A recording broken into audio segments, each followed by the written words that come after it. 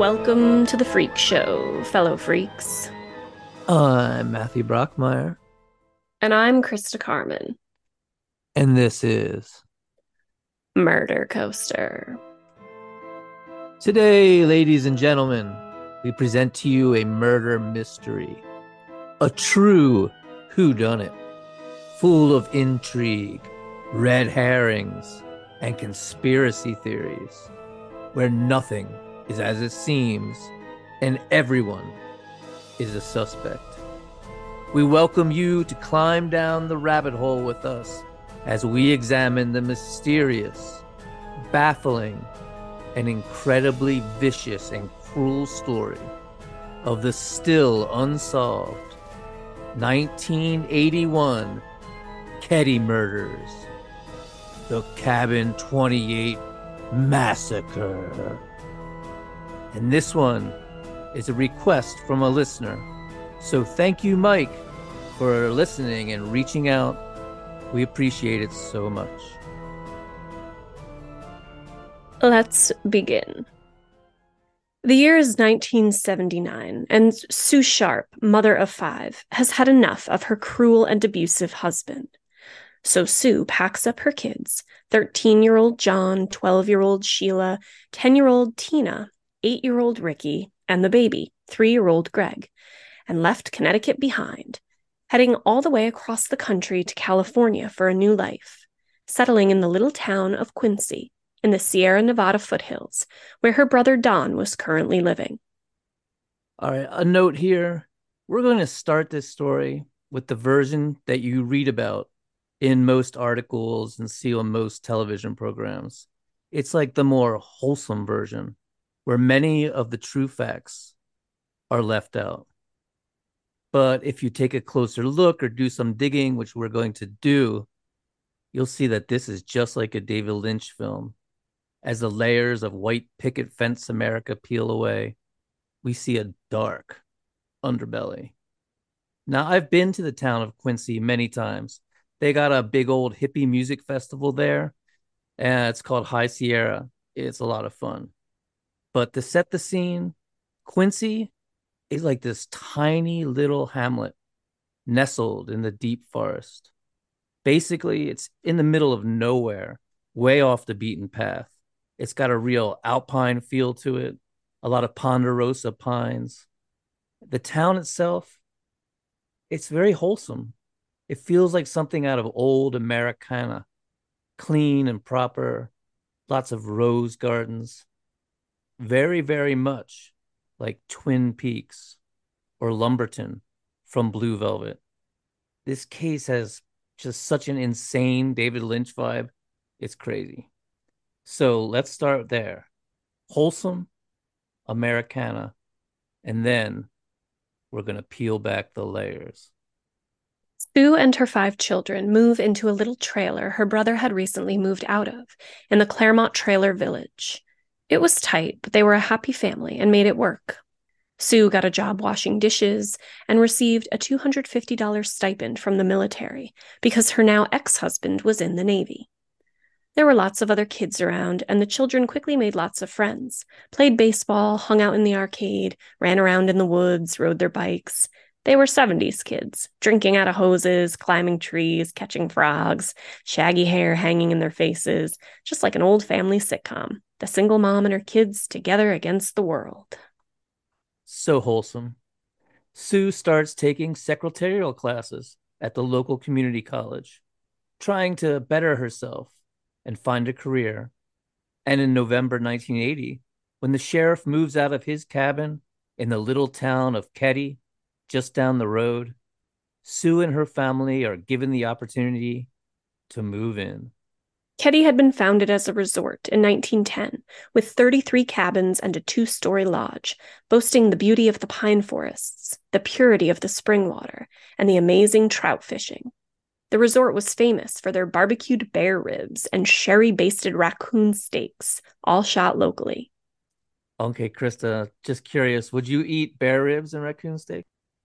Even if I hadn't been pescatarian for the last, oh God, I don't know, since 2007, I wouldn't eat bear ribs or raccoon steaks, especially not. Although I will say barbecued anything or sherry basted anything sounds good, but I guess I'd have to do like tofu or tuna steak.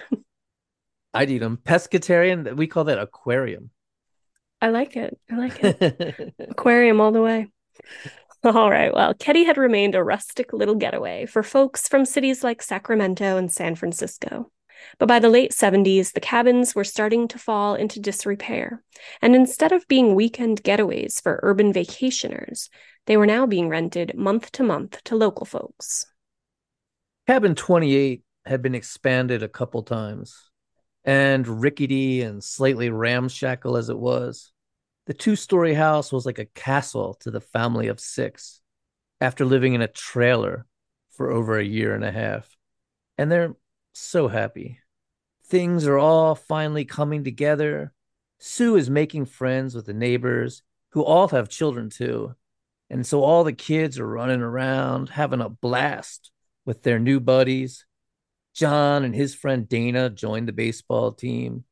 Sheila and her new friend Alyssa from Cabin 27 right next door, they go to church together. Ricky and his new friend Justin, they have sleepovers together. And it was on a night just like this, on April 11th, 1981, that the massacre would happen. It was a huge sleepover night. 15-year-old John had his buddy Dana Hall over.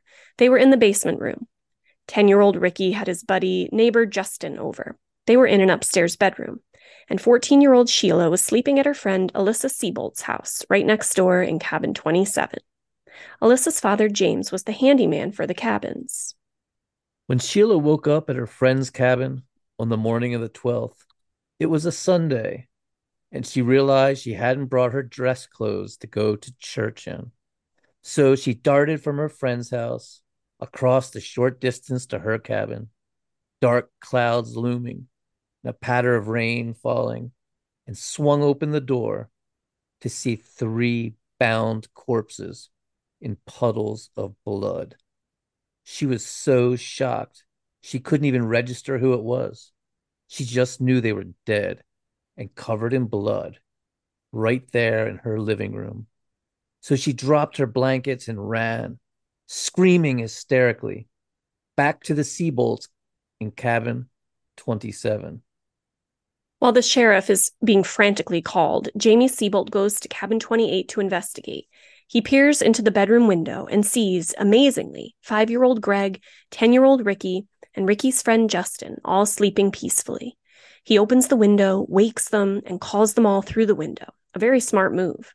For one, the killer could very well still be in the house. 2, you don't want the children to see such a horrific sight. And 3, you don't want to disturb the crime scene at all. Law enforcement arrives, and this is what they find. The porch light had been unscrewed. The street light turned off. The phone was off the hook. All the drapes were shut tight. There was blood on the floor, walls, and ceiling. The doors and furniture were drenched in blood as well. On the floor, by the sofa, Sue Sharp lay on her side in a large puddle of blood, partially covered with a blanket. She was naked from the waist down, and a pair of red shorts lay beside her. Her underwear had been cut off and used as part of a gag. Her wrists and ankles were bound together in front of her, first with medical tape, then 2 pieces of electrical cord. She'd been stabbed in the chest and slashed across the throat horizontally, the wound passing through her larynx and nicking her spine. Her face had been bludgeoned with a hammer, fracturing and loosening her teeth, and the side of her head had been smashed with the butt of an air rifle, an 880 Daisy. Though she was naked below the waist and her panties had been cut from her and strapped across her mouth, the autopsy showed no signs of rape. Her 15-year-old son, Johnny, lay by the door. He, too, was bound with both medical tape and electrical cords, his throat slashed as well, his head beaten with a hammer, his skull fractured so badly his brains were oozing out. The electrical cord wrapped around Johnny's ankles led to his 17-year-old friend, Dana Hall Wingate, wrapping around one of his ankles as well, connecting the two. Dana was lying between Sue and Johnny, and his head was resting on a cushion from the couch.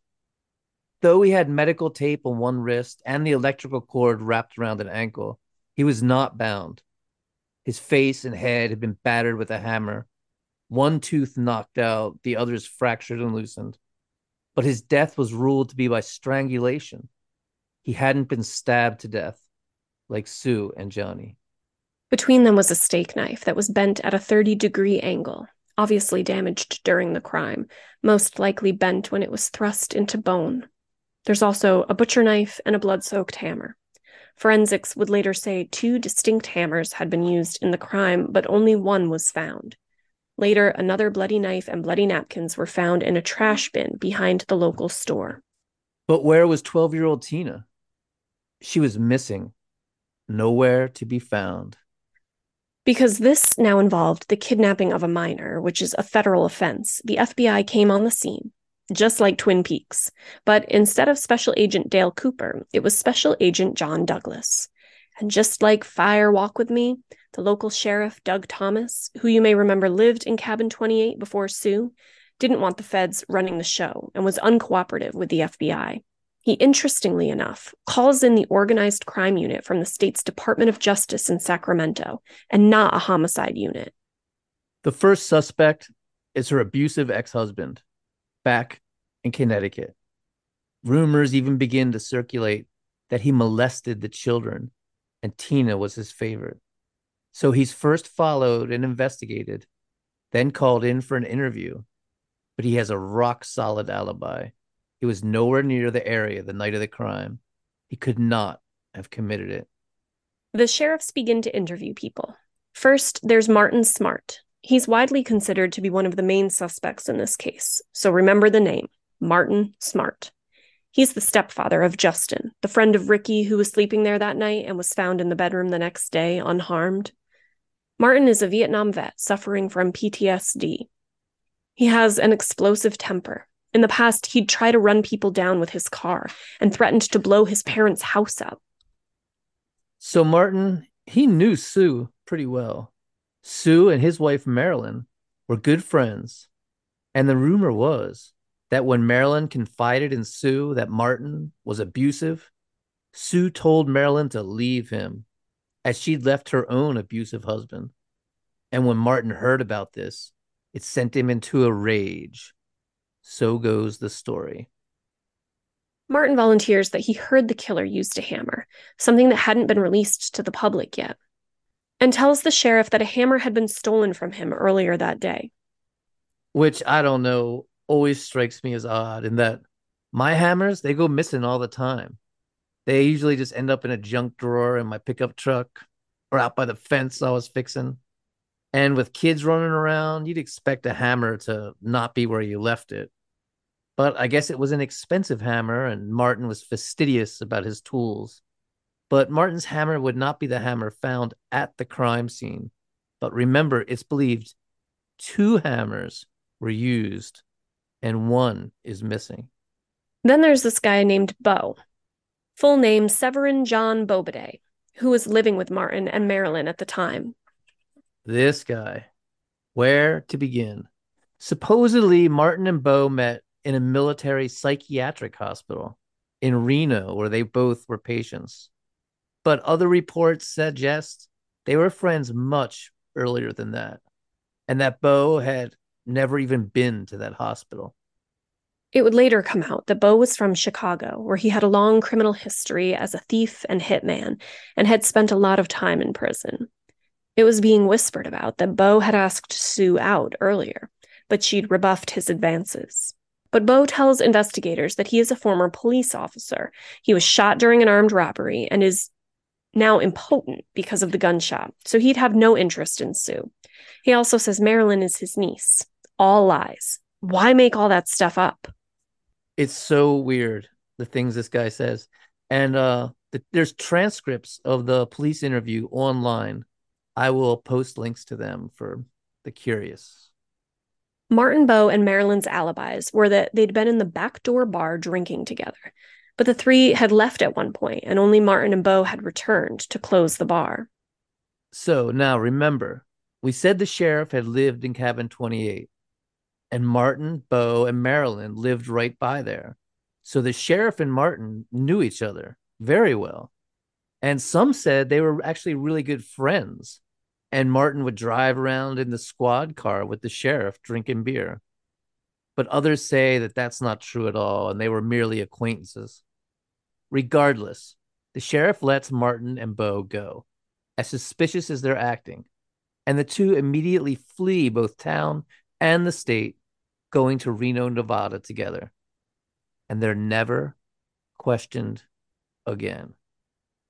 Okay. Martin's wife, Marilyn, claims a bloody jacket was found in the basement, a jacket that she thinks belonged to Tina, and Martin supposedly left there and was discovered by the sheriff. But there is no documentation of any coat ever being registered as evidence. If this jacket existed, it disappeared. Marilyn also says Bo had once told her it wouldn't bother him to kill a child or a quote, broad, and believes Bo and Martin burned something when they returned home that night. But there is another suspect.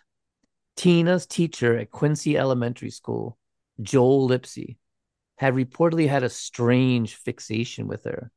He had a picture of her on his desk and her picture framed in his home. He'd also been accused of molestation of a child at a previous school. So, the 70s, when you can get fired for molesting a child and then go to another school and get rehired. It's crazy. It's so creepy and disturbing. But this guy too, he's got a rock solid alibi. Like Twin Peaks, we can see the veneer of this wholesome American town begin to slowly fade away, revealing the rot beneath as the strange cast of characters begin to reveal themselves. And meanwhile, Tina is missing. And 12-year-old Justin, who had been sleeping in the other room during the murders, he remembers something from that night. But it was a dream. So the sheriff, without consulting the FBI, by the way, has the kid hypnotized so that he can remember his dream. We're going into full on Twin Peaks territory now. It's so crazy. Justin remembers that in his dream, they'd all been on a huge sea liner out in the ocean. They'd actually been watching The Love Boat that night, and Greg naturally dreamed they were on the Love Boat. The love boat soon will be making another run. Oh shit. I love that show as a kid, man. And that night there was a brand new one out and they were all excited about it. IMBD describes this episode as Captain Stubing's friend is a gambler who becomes a bad influence on Vicky. And old-time members of a gang reunite to rob the ship's vault. Sounds like a good one. So there's actual transcripts of the hypnotism session. We'll put links in the show notes. You can read it. The doctor literally has Justin look at his watch and focus on the second hand, then goes off on this spiel. Here's a little excerpt, edited ever so lightly for clarity. All right, the doctor says. Just keep staring only at the watch. And you might find that with each breath you take, you get a little bit deeper relaxed and you start to feel more relaxed as the second hand goes around and around and the watch gets kind of heavy and your eyes blinking more and more and they get heavier. Let your muscles get completely loose and limp, kind of floppy, just like an old damp dish rag, loose and limp and relaxed. I think you can begin to let your muscles get very, very loose and warm and relax, just like cooked spaghetti. Loose and limp and floppy like cooked spaghetti. And right now, all that you need is to think about getting your muscles as limp and floppy as possible. This is the real transcripts of this hypnotist putting this guy under, by the way. I'm going to ask you to use your imagination now. Go ahead, staying very comfy and describe what you see. I'm watching The Love Boat and I see Greg, his mom, Ricky, and me. And Tina walks in and says she is going to bed, and then she goes to bed. And then we watched Love Boat, and then we go to bed. And their mom was still laying down, and the TV was still on. Then me and Ricky slept. Then I have a dream. Okay, tell me your dream, Justin. What did you dream? I'm on a boat about a mile away from the shore, and there's a lot of people on my boat. Johnny and Dana, they they get into a fight with a man. There's another man in the crowd, and he has the same kind of clothes as the other man does. And they throw Johnny and Dana overboard. And I run down to their mom, and she had a cut on her chest, and then got in a lifeboat and escaped. And then I took a rag and put it on their mom's chest, and then I threw it overboard. This is getting so strange. So, also without the help of the FBI, Sheriff Thomas hires a sketch artist to draw the men Greg dreamed about. The drawings are crude and amateurish, often mocked, but damn if one of the men doesn't look just like Martin Smart. Yeah, okay, just to be clear right now, the sheriff's office is now distributing wanted posters for men drawn from a dream. They're even showing the drawings on television. You can find these commercials on YouTube and calling them California's most wanted. Drawings from a dream. It's so fucking Twin Peaks. I It's serious. bonkers. It's bonkers. I wonder, did fucking David Lynch, was he inspired by this? What, because they had like the wanted posters of Bob in Twin Peaks. It's like, Yeah, it's crazy. We got to look into that. and of course, there was a psychic who the sheriff drove around with, and the sheriff would later be criticized for cruising around with this psychic instead of conducting a more thorough search for missing Tina. Then it comes out that Tina and another girl had been molested in the trailer park in Quincy by one Daniel Workman French, who had been arrested in the matter on lewd and lascivious charges. But all the charges had been dropped, and dark, very disturbing rumors go around that Tina had actually initiated the encounter and had been actively prostituting herself out, and that is why the charges against the man were dropped. And now let's get into the territory that almost always remains hidden in this case for some reason or another. Remember Sheila, only 14 years old, who had discovered the bodies when she'd gone back to her house to get clothes for church? Well, far from the saintly, innocent church girl she's often portrayed as, she'd actually gotten pregnant the year before, and Sue had taken her to Oregon, where she had the baby, and it was given up for adoption. And Sue Sharp wasn't the teetotaling goody-goody that is often portrayed either. She was a chain smoker, would drink, spend time at the bar, and her best friend was Nina Mama Meeks. Mama Meeks' son, Richard, was supposedly the father of Sheila's baby, though, of course, rumors abound. There's tales that Mama Meeks' other son, Wade, was sleeping with Marty's wife, Marilyn. And Sue was supposedly having an affair with none other than Martin. It was the late 70s and early 80s, a time of swinger parties. It's not that far-fetched to think they were all sleeping together. Plumas County reporter Victoria Metcalf says Sue was, quote, the type that had a lot of men friends constantly coming and going, unquote. Victoria goes on to insinuate that Sue could have been having, quote, sex with men for money, end quote, and even replies she was a drug dealer. But just to be clear, there was no drugs found in the house.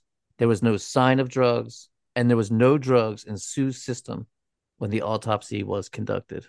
But it is said Sue wasn't the great mother she's often portrayed as. Neighbors in Quincy said the children were often wandering around alone, dirty and hungry, while Sue was off partying. In the trailer they lived at in Quincy, John and Ricky were forced to sleep in a storage area on a bare dirt floor. And her Ketty neighbor in cabin 27, Paula Siebold, says she wouldn't let her children have sleepovers at Sue's cabin because she didn't approve of Sue as a parent. It's also said that Sue's ex husband in Connecticut, well, he wasn't physically abusive at all and did not molest the children. These were simply lies that Sue had spread in order to garner sympathy. And the true reason Sue left him was because he was seeing another woman and had actually moved that woman into a nearby apartment and was starting a new life with her. Sue left Connecticut out of shame and jealousy, not because of physical abuse. At least that's what they say. And this is true. Her ex husband came to Quincy to visit the family. So, would you let a physically abusive ex husband who molested your children come and visit for a normal family vacation? Why would you even tell them where you were at all? If she was running away in fear, why wouldn't she keep her whereabouts a secret? Even the secretarial school Sue went to in order to better herself and find a career was supposedly a scam. Apparently, CETA had a grant paying for people to go to school, so they would register for Feather River College, but not even show up, just pocketing the money. Supposedly, all of them were doing it: Mama and Wade Meeks, Marilyn and Marty Smart, and Sue. And as for being a hard worker, Sue had only been employed very shortly as a dishwasher when she first arrived in Quincy. And after that, never had a real job again. It said Mama Meeks was furious that Sheila's baby was put up for adoption because if her son Richard was the father, that made her the grandmother.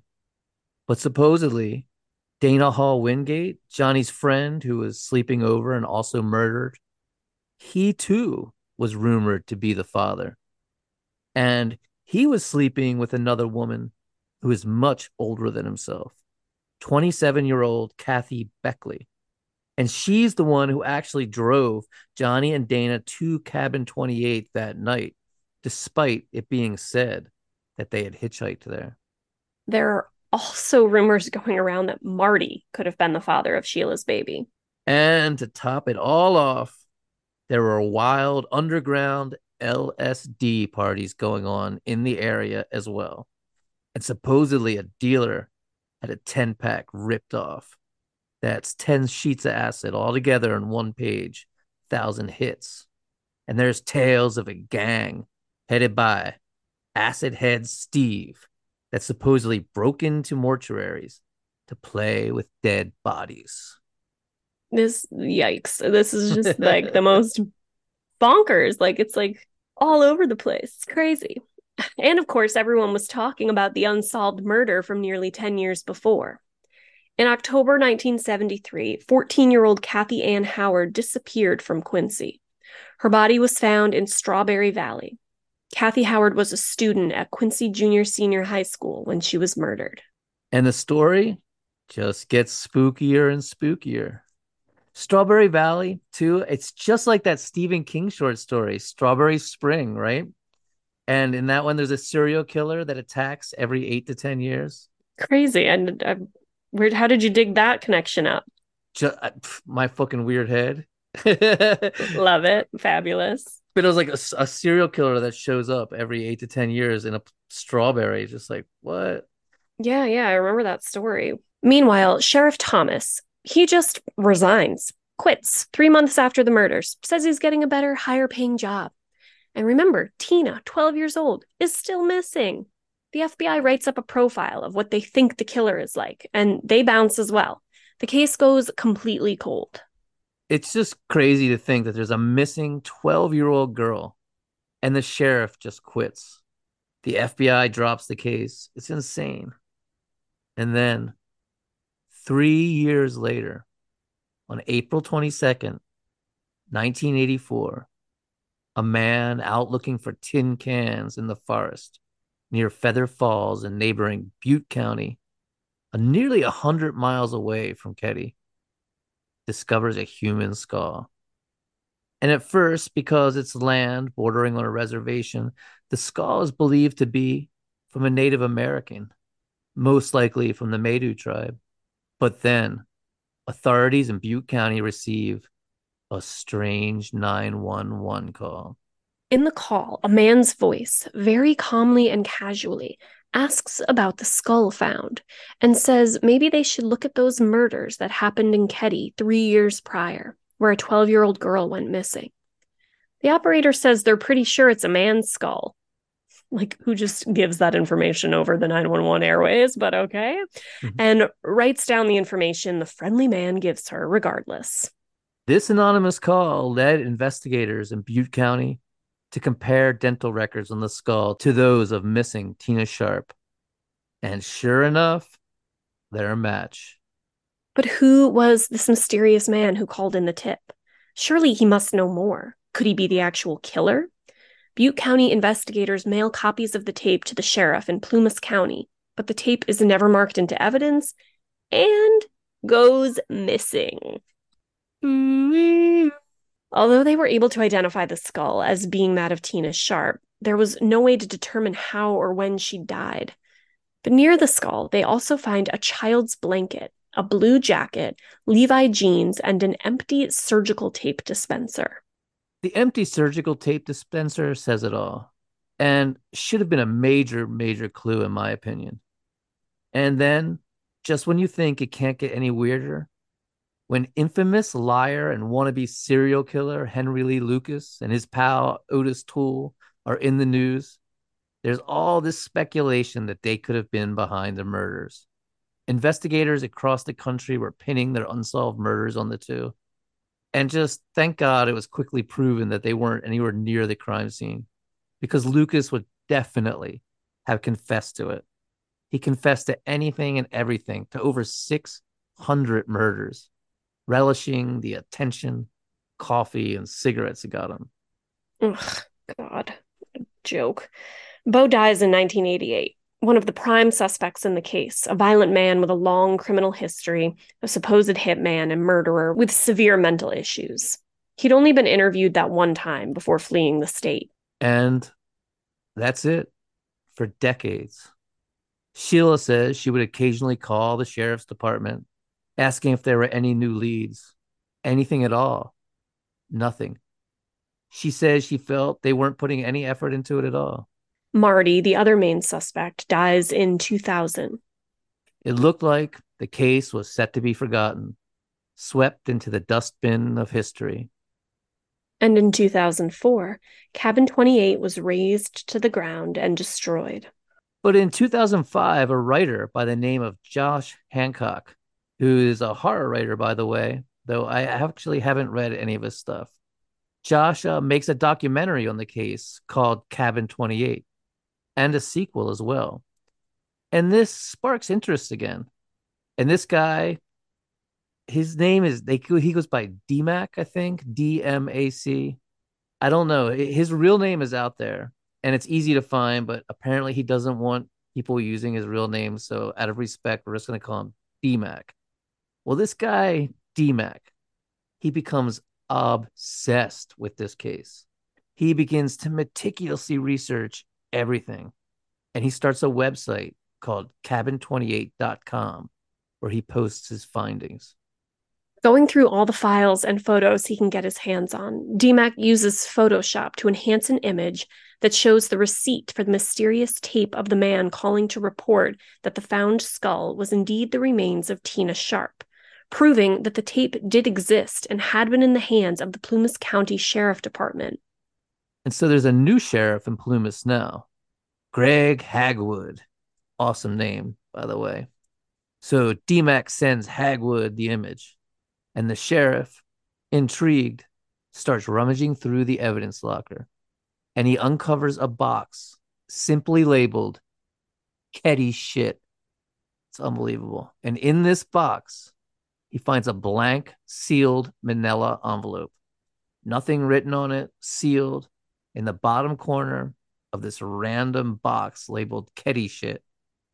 And in that manila envelope is the copy of the tape that Butte County had mailed them, as well as the original tape as well. I mean, it had to have been a cover up of some sort, right? Or was it just completely incompetent police work? Well, guess what? That tape is on YouTube now. Of course it is. and we will put a link to it in the show notes. Let us know. Does it sound suspicious to you? Oh, good Lord. DMAC is working feverishly, though, uncovering more things, emailing Sheriff Hagwood all his findings.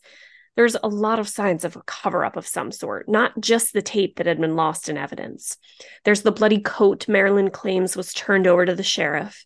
And it seems the search for missing Tina, an abducted 12-year-old, was delayed unnecessarily and was only half heartedly conducted, nowhere near as thorough as it could have been. In fact, the head of search and rescue, Dennis Forsino, was sent to Sacramento with the body for the autopsy for some reason. Why would the head of search and rescue, who knows the area better than anybody else, be sent to Sacramento when there's a missing 12-year-old girl? And why was an organized crime team sent from the Department of Justice and not a homicide team? Could it be because of all the mob connections that Bo had? Could Bo have been an informant for the FBI?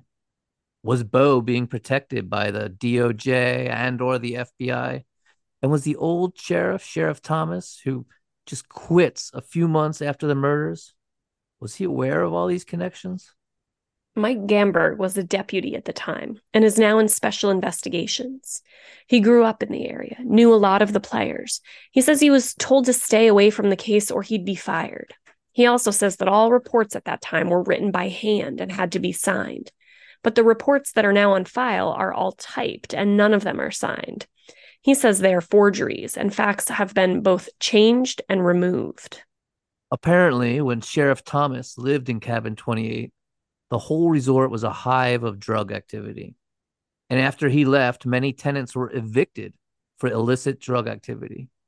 The whole place was cleaned up, and none other than Martin Smart was fired from his job as chef. Rent for his family's cabin had been part of his payment as chef. And now that he was fired, he had no way to pay the rent, further exasperating his relationship with Marilyn. It also ends up that a mental health counselor who Martin Smart had been seeing at the VA hospital in Reno says that Martin confessed to killing Sue and Tina, but says he didn't kill the boys. But it was reported anonymously, and as it wasn't reported for years, hadn't been tape recorded or even documented in writing, it was considered hearsay. But it does go to show that therapists can and will tell the cops what you tell them. Remember that, kids? Oh boy. So there's also these weird love letters that are found of Marty pleading with Marilyn to get back together. In one of them, Marty cryptically mentions 4 lives being lost. But if you look at the letter in context, he's obviously talking about his own living children who missed out on a figurative life, not a literal one. Yeah, people are always talking about that letter. And then there's this guy rummaging around in an old dried up lake bed in the area. And he uncovers an old rusty hammer. Remember, forensics believe there was a second hammer used, most likely the hammer missing from Martin's tools. So, a potential murder weapon is uncovered. Things are just popping. In 2016, DNA is lifted from some of the white medical tape used in the crime. This DNA matches a known living suspect. The sheriff says, quote, several other people are involved and they're still alive. We have most of them identified and we're coming for them. They better batten down the hatches because we're coming. And then nothing again, just nothing. And then in 2018, because of budgetary reasons, the case is shuttered and goes cold. I don't, so frustrating. Jesus, talk about some empty words. We're coming for them and yeah, nothing. Meanwhile, old DMAC is going into deep conspiracy theory land. He comes up with this theory that nearly everyone is involved. He opines that Marilyn was furious with Sue for having an affair with Marty. Mama Meeks was furious with Sue for having her grandchild given up for adoption. Bo was mad at Sue for spurning his advances. And Marty was mad at Sue for telling Marilyn to leave him. It's this cyclone of anger, and Sue is the eye of the storm. So they all get together under the direction of, and here's where it gets completely crazy, 14-year-old Sheila. Yes, it was little Sheila who was behind it all. Sheila hated her mother for making her give her child up for adoption, and she hated Tina for getting all the attention, so she sent Tina to the house that night, knowing she would be killed because she was jealous of her sister. And it was Sheila who turned off the big street light and then unscrewed the porch light before she left to spend the night at the Seabolts. Now, I don't believe this. I don't believe that a 14-year-old masterminded this complex criminal enterprise and everyone's kept their mouth shut all these years and no one's broke and told the truth. But just to be completely upfront, we're not investigators. We don't claim to be. We're just storytellers telling you the findings of our research, which is thoroughly documented, and you can find it all in the show notes. But everything we say is literally hearsay. I will be giving you my own personal beliefs at the end, though. Don't worry. But that's all they are, my personal beliefs. And obviously, everyone is innocent until proven guilty under the color of law.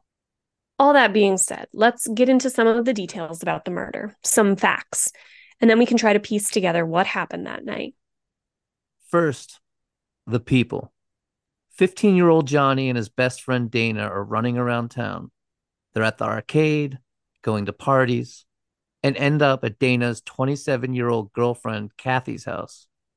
Martin, Marilyn, and Bo are at the back door bar drinking. Both Martin and Bo are wearing three-piece polyester disco suits and mirrored sunglasses. Marilyn was wearing a floor-length white gown. Some speculate they were trying to draw attention for an alibi. They drink, they dance. There's a DJ there because it was a slow night. Most nights they had a live band. Sue is home watching television with the kids, 5-year-old Greg, 10-year-old Rick, and 12-year-old Tina. Rick's friend Justin, who is, remember, Marilyn's son and Martin's stepson, is also there watching television with them. And he decides to spend the night. It's often speculated that neither Martin nor Marilyn had any idea that their son was there that night, as they were at the bar at the time, drinking heavily in their disco outfits. Shortly after midnight, Marilyn, Martin, and Bo leave the bar, supposedly arguing about rock music versus country music. Johnny and Dana convince Dana's girlfriend, Kathy Beckley, to give them a ride to Cabin 28. She drops them off around 1 in the morning, and she notices the house is dark. Okay, the reason she's noticing the house was dark was because the big street light outside the cabin had been turned off, and someone had unscrewed the porch light. Does this mean that the killer is already there in the house at this time? In the morning, all the drapes would be seen to be drawn as well. But we're not sure when that happened or whether they were drawn when Kathy dropped them off or not. Johnny and Dana then go into their downstairs unit. Remember, the bedroom that Johnny lived in was a downstairs unit in the basement, and it's only accessible through this outside door.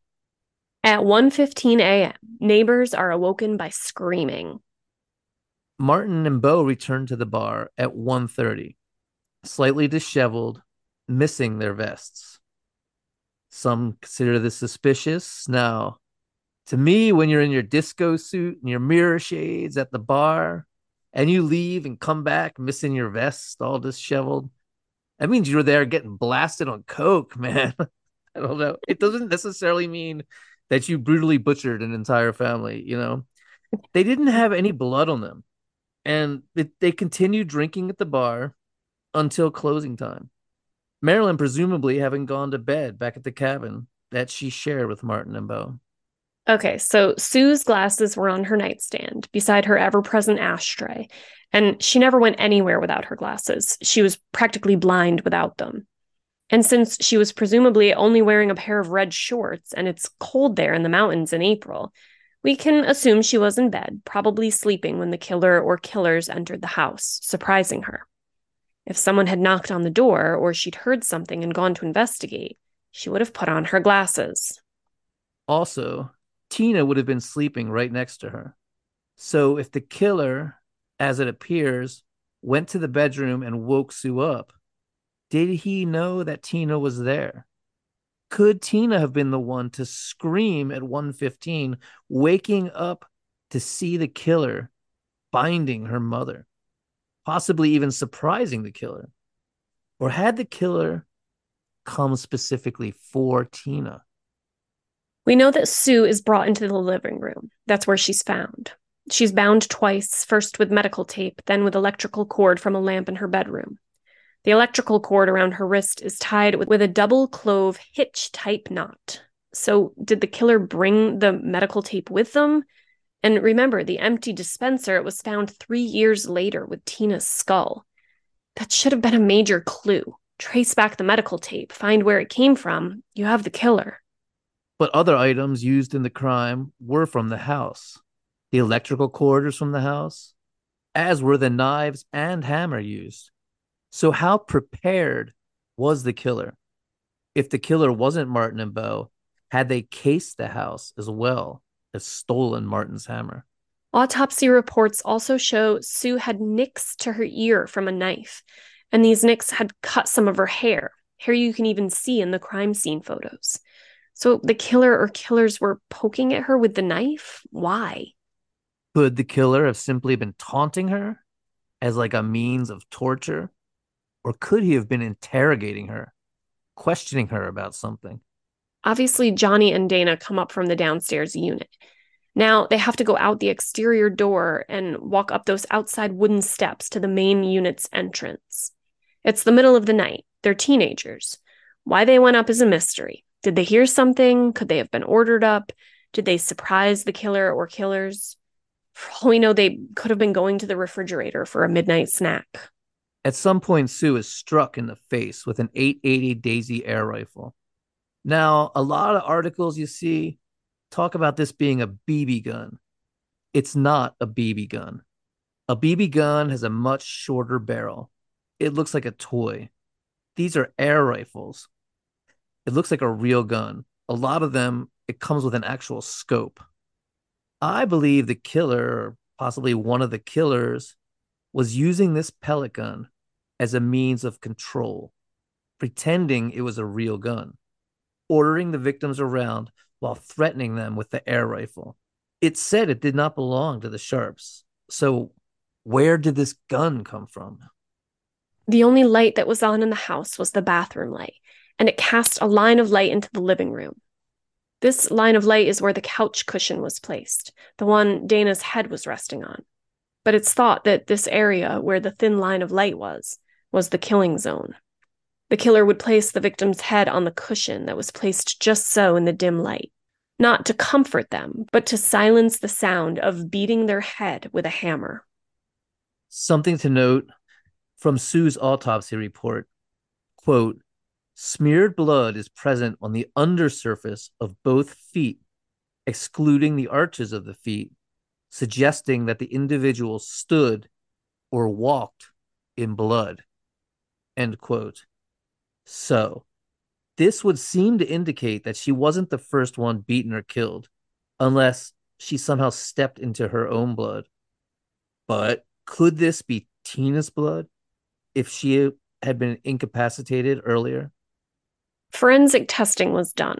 It clearly states in the autopsy report that swabs of the blood on her feet were sent for testing, but the results have not been released to the public. If we knew whose blood Sue was stepping in, though, it would really make the chain of events a lot clearer. And how did the children sleeping in the next room not wake up and hear something? 3 people brutally murdered with a hammer, a 4th abducted, and these kids sleep through it all? If in fact it was a commotion that woke John and Dana downstairs and drew them up into the main area of the cabin, it should go to say that if it was loud enough to wake them all the way downstairs in a separate unit, it would surely wake the boys sleeping right in the other room. And why was Tina taken? Was she the main target? And if so, why? Could she have been singled out as a victim and abducted for sexual reasons? Nearly everyone interviewed who knew her comments on how pretty she was, and she had previously been molested by a neighbor. Many investigators and theorists point out that Sue was not sexually assaulted, but I disagree. Just because she wasn't raped doesn't mean she wasn't physically assaulted. Her shorts were lying beside her, which means the perpetrator obviously told her to take them off. Her underwear were cut off with a knife and shoved in her mouth. There's blood smeared on her thighs, leading one to believe someone with bloody hands was rubbing her upper thighs. How is that not sexual assault? I mean, to me, that alone is sexual assault. And a lot of sexually sadistic psychopaths and serial killers don't need to actually rape someone, even to achieve climax. The acts alone will bring release. Infamous Russian serial killer Andrei Chikatilo comes to mind as an example of this. Also, if the killer was surprised by the sudden appearance of Johnny and Dana, he may not have had time to actually rape Sue. He could have been in the very beginning of the act. Or could Tina have been singled out for another reason? Here's one that is often speculated. Could she have been pregnant? If rumors are to be believed about why the molestation charges were dropped, Tina was sexually active. If she was pregnant, could the father, terrified of being discovered to be having relations with an underage girl, have abducted and killed her as a means of hiding his actions? Sheriff Hagwood would say, when the case was reopened in the 2010s, quote, "I think there was something about Tina that could not be left there to be discovered. It's my strong sense that there's something about Tina that did not allow for her to be left there." End quote. And where exactly was Tina during everything that happened? Did she witness the murders? Was she already dead? Was she bound and incapacitated, knocked out? And where was she taken afterwards? Right. If Martin and Bo were responsible for this crime, as most seem to believe, where was Tina afterwards? Martin and Bo slept there at their cabin that night. They were there when Marilyn woke up in the morning. And their cabin was searched by police. There was no blood, no signs of a 12-year-old girl had been there, either dead or alive. I guess they could have had the body stashed somewhere. It just seems awful difficult to not only get all that blood off you. Remember, there was blood on the walls, on the ceiling, on everything, and then stash either a body or a living girl somewhere and come back for it later when now the police is swarming with cops, FBI, DOJ, sheriffs, helicopters circling. It leads me to believe someone took off with that little girl right then and there and didn't come back. You ever play that game Clue? Not for a long time. Well, you remember you answer with the person, the weapon, and the place. Yep, yep. Okay, well, here we go. I'm going to solve the mystery of All Cabin right. 28. All right, all right. Let's hear it. Solve the mystery for us. The killer was the Golden State Killer in the living room with a hammer. What? Okay, hear me out. Hear me out. Remember, we talked about Kathy Ann Howard, who disappeared right down the road in Quincy 9 years before the Ketty murders in October 1973. She was only 14. Her body was found in Strawberry Valley. Well, Kathy Howard was a student at Quincy Junior Senior High School when she was murdered.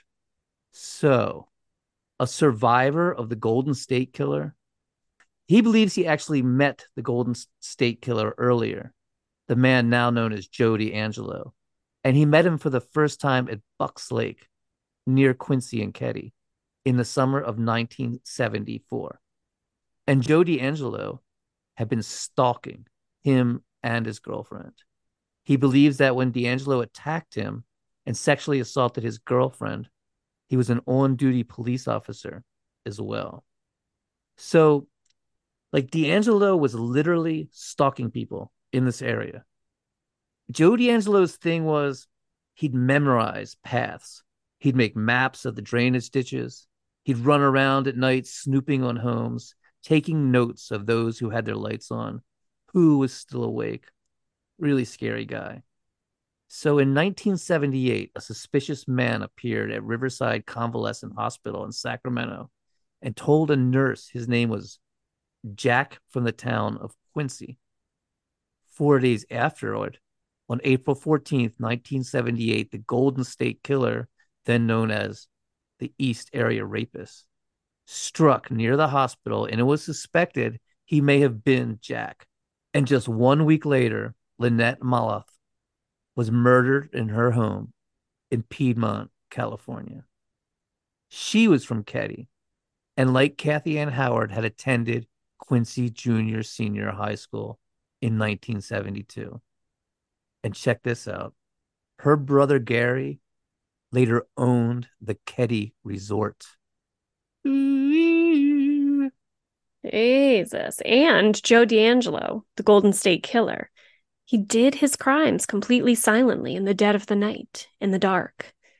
He'd tie victims up and creep around the house. They wouldn't even know where he was or if he was still there.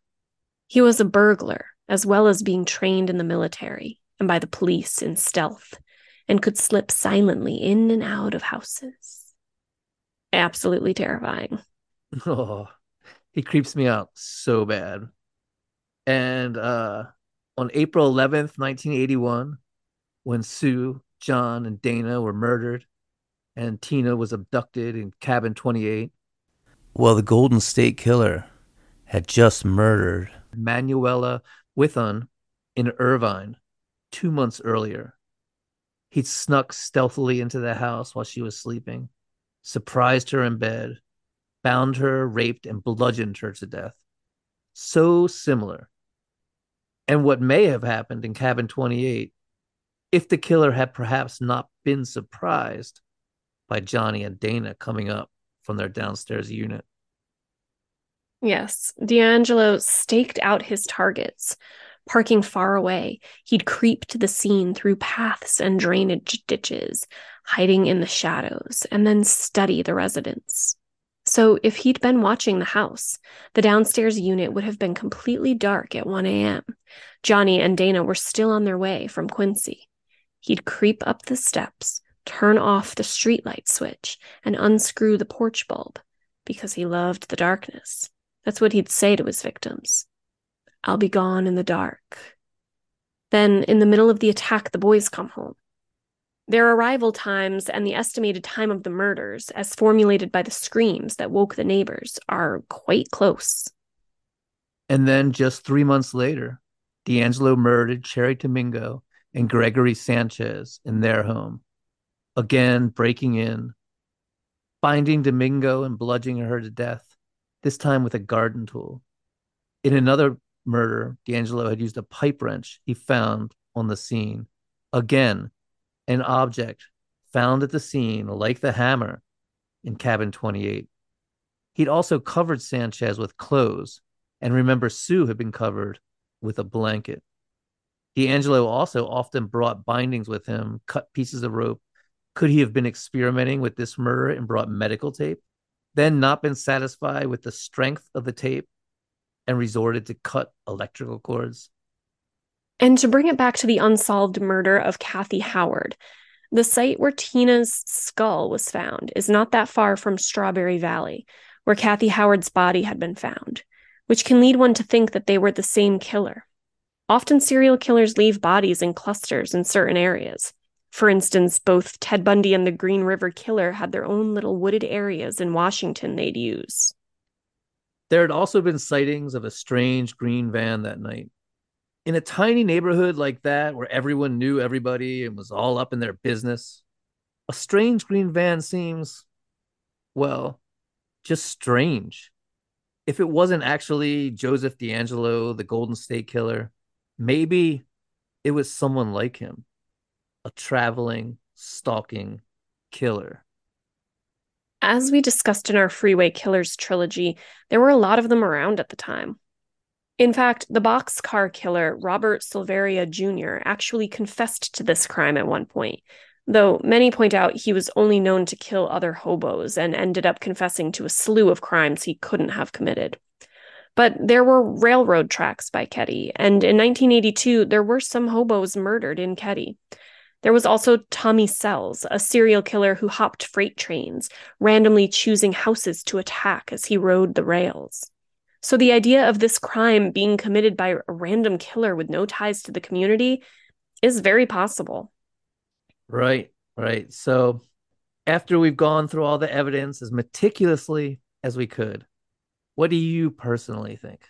Ugh, I don't know. I mean, part of me feels like the fact that Tina was taken, like it does seem like, I don't know, like it was like, let's leave all this chaos and then take this one girl away. Like it was meant to Distract. distract from her abduction. But then it was surprising to me that I would love to know, and I know because we explicitly stated this, but I would love to know like when and how she had died. Like, was it that same Yeah. night? Because if so, then maybe I don't know. There it doesn't. It's almost like I don't hate to say this, but it's almost like not as intriguing. Maybe she was killed that night, and just for whatever reason, that one body was taken. But if she was killed like A year, years yeah, later, right? That would then be it's very telling of what I don't know, but more telling than really disturbing too. yeah. What about DMAC? Is he still up in this case? Yeah, he DMAC is this crazy character that will tell you to fuck off and say all podcasters must die. Oh And shit. yeah, and like he's a very controversial character. I mean he's done some amazing work in this case, but he has his beliefs and we outlined what they are. And he really believes them, and like he doesn't like it if you contradict him at all. Interesting. And here's some updates actually. So they say Bo is still alive and well, and his 1988 death was falsified to protect his identity. And he is currently living in Florida. I have no idea if this is true or not. I'm just relating some of what I saw online. Interesting. And remember, DNA was found at one point, though nothing concrete seems to have been released about it. Apparently, DMAC was able to track down Bo's 5 children and discovered that the DNA sample used by law enforcement was from someone most likely not Bo's biological child. So the DNA testing for Bo would be inconclusive. Again, this is what's posted on the internet. We're not professional investigators and have not corroborated any of this. So much of this case is available online to look at: autopsy reports, crime scene photos, police reports, interviews, even the police's own timeline of events. And we're going to put links to all of it in the show notes.